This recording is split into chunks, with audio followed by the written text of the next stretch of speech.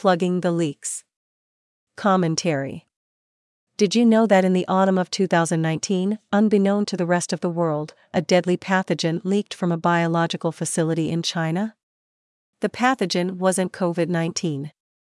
It was Brucella, a type of bacteria, and the facility was located not in Wuhan, but in Lanzhou, in the northwest of the country. The similarities don't end there.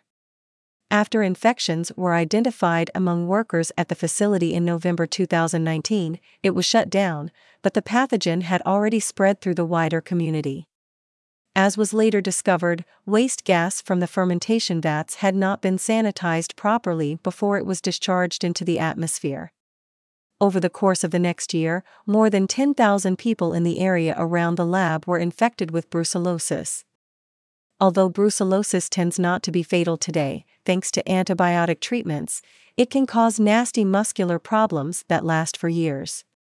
Once upon a time, it was responsible for significant numbers of deaths, especially in warmer climes.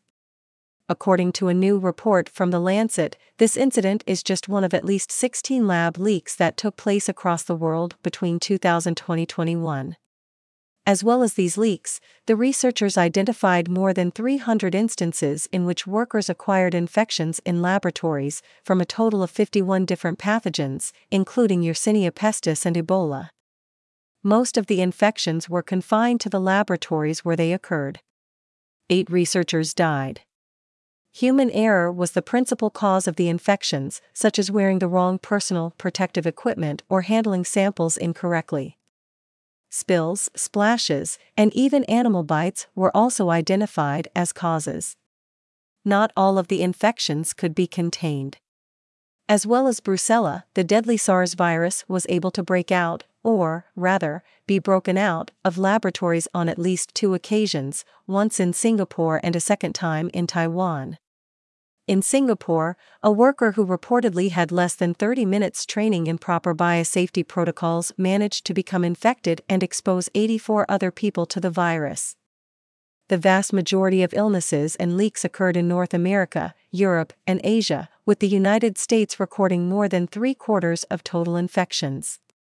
But as shocking as these numbers might seem, they're only the tip of the iceberg, say the researchers, who note the lack of a standardized reporting system for leaks and infections, and obvious incentives not to report them at all. Science is always political, never more so than when things go wrong. Unsurprisingly, a notable omission from the new report is COVID-19, whose origins remain a source of huge controversy. During the pandemic, the mere suggestion that the virus hadn't simply jumped from animals to humans, the posthumous revenge of some unlucky critter at Wuhan's dismal wet market, was enough to get ordinary people and experts alike banned from social media, fired, vilified, and ostracized by family, friends, colleagues, and the world's press. How could we forget? If we have forgotten, we should remind ourselves of this. Now, though, with the pandemic receding from view, and as social and political conditions change, the lab leak hypothesis is finally being given a proper airing. At the beginning of last month, Robert F. Kennedy Jr. released a new book called The Wuhan Cover-Up and the Terrifying Bioweapons Arms Race, in which he argues that COVID-19 was a bioweapon created using so-called gain-of-function research, with U.S. government funding and support. Gain-of-function is ostensibly used, Mr. Kennedy argues, to create vaccines for animal viruses that might one day become transmissible to humans. Note the conditional "might" there. In actual fact, gain-of-function is a perfect cover to engineer biological weapons by making sure those viruses do become transmissible to humans. Mr. Kennedy details how, after September 11 made biosecurity a top priority of the U.S. government, the National Institute of Allergy and Infectious Diseases, under the National Institutes of Health, was effectively turned into an arm of the Department of Defense, with one Anthony Fauci at its head. During President Barack Obama's second term, concern about the research being pursued under Dr. Fauci's leadership led to a moratorium on gain-of-function in the United States, but this didn't stop it from taking place. Dr. Fauci simply transferred the program overseas, to places like the Wuhan Institute of Virology. Mr. Kennedy goes on to show the coordinated effort that allegedly took place among governments, NGOs such as the World Health Organization, the media, and prestigious scientific journals, to hide the laboratory origin of COVID-19 once the pandemic had begun. That effort is still underway now. For many, this will all still reek of conspiracy theory, and it doesn't help that Mr. Kennedy's book is advertised as Unveil a Global Conspiracy of Epic Proportion and Lethal Consequence. The truth is, this was no conspiracy. Conspiracies are, by definition, hidden, and the conspiracists try to keep things that way. This is different.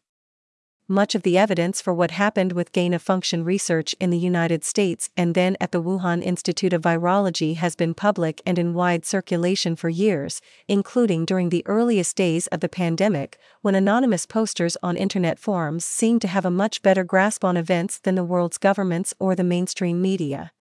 The cover-up has taken place right in front of our eyes. In his argument, Mr. Kennedy has significant support from respected figures in the international academic and scientific community. Among them is Francis Boyle, a former law professor who wrote the 1989 U.S. Biological Weapons Anti-Terrorism Act, which includes provisions to imprison individuals for life if they knowingly assist a foreign state or organization in the production of biological weapons. Mr. Boyle wants all forms of gain-of-function research, under whatever name they take place, to be brought to an end immediately. Even if it doesn't mention COVID-19, the Lancet study shows there is, at the very least, a prima facie case for the pandemic being the result of a lab leak. There always was one. Even before the study was published, it was widely known, for example, that in 1979 the Soviet authorities covered up an anthrax release in Sverdlovsk that killed upwards of 60 people, and that the H1N1 strain of swine flu that spread across the world in 1977 was a laboratory strain that had been on ice for 20 years before being released into the general population. Lab releases happen. They've happened since the creation of the first laboratories to study pathogens. A survey of the hazards of mouth pipetting, using the mouth to draw up liquids into glass pipettes, notes that the first recorded case of a researcher becoming ill as a result of this method occurred in 1893, when a French physician accidentally sucked too hard and swallowed a draught of typhoid.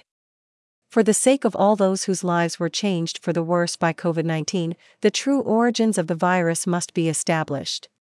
That means not only those who died, but the children whose development has been stunted, the small business owners whose livelihoods were destroyed, the sons and daughters who were denied those precious last moments with their fathers and mothers, the people of all ages who now labor with the long-term effects of the virus, and the side effects of the experimental vaccines they were coerced into taking without their full consent.